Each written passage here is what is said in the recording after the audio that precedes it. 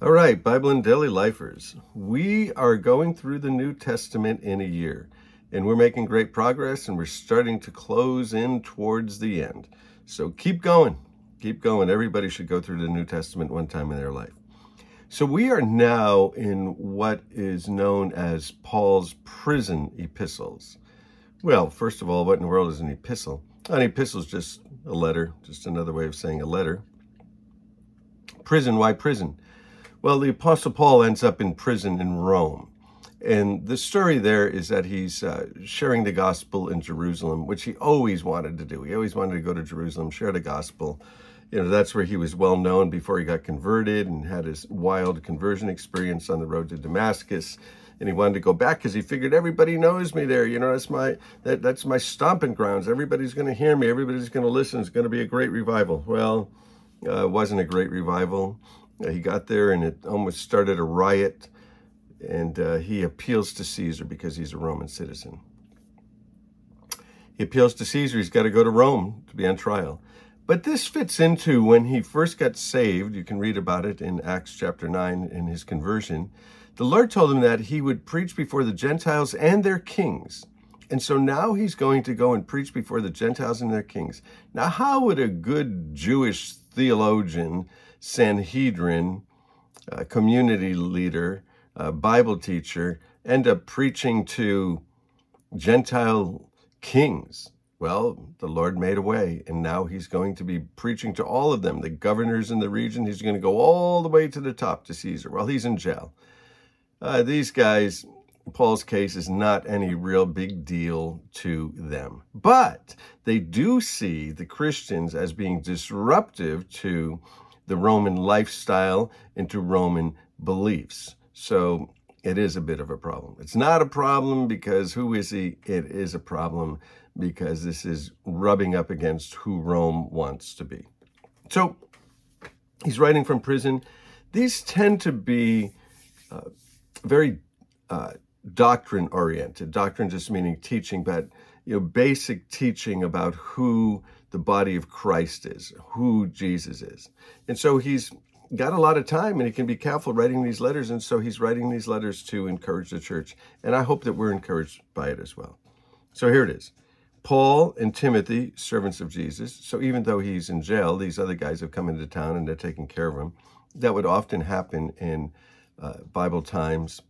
In that particular time, if you were in jail, your friends would care for you. Your friends would come and bring you stuff, including food. And if you had a lot of friends who were bringing you stuff and bringing food, then you can make a lot of friends in prison because you had a lot of stuff to share.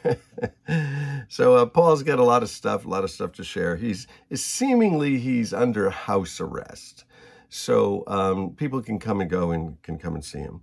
So to all of God's holy people in Christ Jesus at Philippi, at that city of Philippi, together with the overseers and the deacons, the overseers being what we would maybe call today elders. We don't really use that word, overseers, but to the overseers and the deacons. Grace and peace to you from God our Father and the Lord Jesus Christ. Then he's going to say this. I thank God every time I remember you. I like that. And I like that. I know so many people now that become a Christian, have become a believer, part of the family of God. And, remembrance comes into your mind, these people, and you're like, yeah, I love those people. And so that's what the Apostle Paul is saying. In all my prayers for you all, I always pray with joy because of your partnership in the gospel from the first day until now, being confident of this, that he who's began a good work in you will carry it to completion until the day of Jesus Christ. So ever since the beginning, they were partnering with him. Paul was planting churches, starting new fellowships all over the place. He was a missionary. And he said, you guys have always been there with me. And so not only will the good work go on, the planting of churches, but the good work that God has started in our lives is going to go on. And he says he's going to finish that. That's the good news for you and the good news for me, that this work that God has started in our lives, he's going to finish it. He's going to bring it to conclusion. He's going to fill it out. And so he's always working in our lives. And You know, if you're a follower of Jesus, you know that he's always working in our lives. He's always doing something, always bringing us to a new place. And he said, it's right for me to feel this way about you all, since I have you in my heart, and whether I'm in chains, as he is, or defending and confirming the gospel, like maybe starting new churches or teaching in fellowships, home fellowships, all of you share in God's grace with me. So we're in this together. Every single one of us participates. Even though they're just there in Philippi, they're still participating with Paul, and Paul's still participating with them. We're in this together. Everybody's doing their part. Everybody has something to do. And so God can testify how I long for all of you with the affection of Christ Jesus. I bet he's in jail. And so he's thinking about all these great times that he had, all of these things that happened, all of the riots, all of the disruptions, all of the contrary things, all of the love, all of the people, all of the conversions. You know, he's in jail thinking about this stuff. And he said, I'm always thinking about you, and I love you guys. And he said, here's my prayer.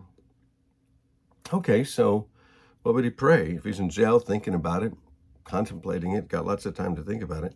He said, my prayer is that your love may abound more and more in knowledge and depth of insight. Love. That our love would abound more and more. There'd be more love. There'd be more love. Well, I tell you what, church is made up out of people, and when it's made up out of people, a lot of times it's just nothing but problems, and so we focus on the problems. It's really all about love. Love should be abounding more and more and more. And that also we would have knowledge and insight, depth of insight, seeing Jesus on every page of the Bible. Who was it that said you should be able to cut the Bible anywhere and it will bleed Jesus? He's everywhere. So that you might be able to discern what's best and may be pure and blameless for the day of Christ. Discernment. What's the best thing? They say that good is often the enemy of best. So what's the best thing for our lives? And that we might be pure and blameless, that he'll work in our hearts, that, you know, he'll get this junk out of our life. Filled with the fruit of righteousness that comes through Jesus Christ, to the glory and praise of God. Wow, praise God. Praise God, hallelujah. Now, I want you to know, brothers and sisters, that what happened to me actually served to advance the gospel. Well, you would think, what's he doing in jail? Like, that's no good. You know, how does that serve God's purposes?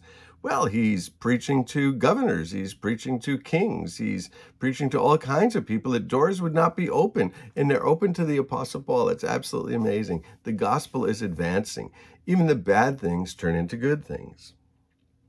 As a result, it has become clear throughout the whole palace guard and to everyone else that I'm in chains for Christ. Everybody here knows it. The whole palace guard, everybody in the guard. So that would be the equivalent today of, you know, at least in our country, where it would say, you know what, everybody at the White House knows that I'm here because of Jesus Christ. I got arrested because of my testimony for Jesus. Everybody knows it. Secretary of State knows it. Vice President knows it. All the office workers knows it. The guards, the people that do the parking, they all know that I'm here because of Jesus. My testimony has filled the whole White House, all the way up the halls, all the floors, all the halls. Everybody knows. Wow. Praise the Lord, what the Lord has done. And because of my chains, most of the brothers and sisters have become confident in the Lord, and all the more to proclaim the gospel without fear. They're like, yeah, you know, like Paul's in jail. He's sharing the gospel. We can share the gospel. And so we should, like, let's just share it. What a great story, the Apostle Paul. Yay, go Paul. And it's true that some people preach Christ out of envy and rivalry, but others out of goodwill. The latters do it out of love, knowing that I'm here because of the defense of the gospel. The former preach Christ out of selfish ambition. There's a lot of money to be made in the gospel in certain quarters. The former preach Christ out of selfish ambition and popularity, notoriety.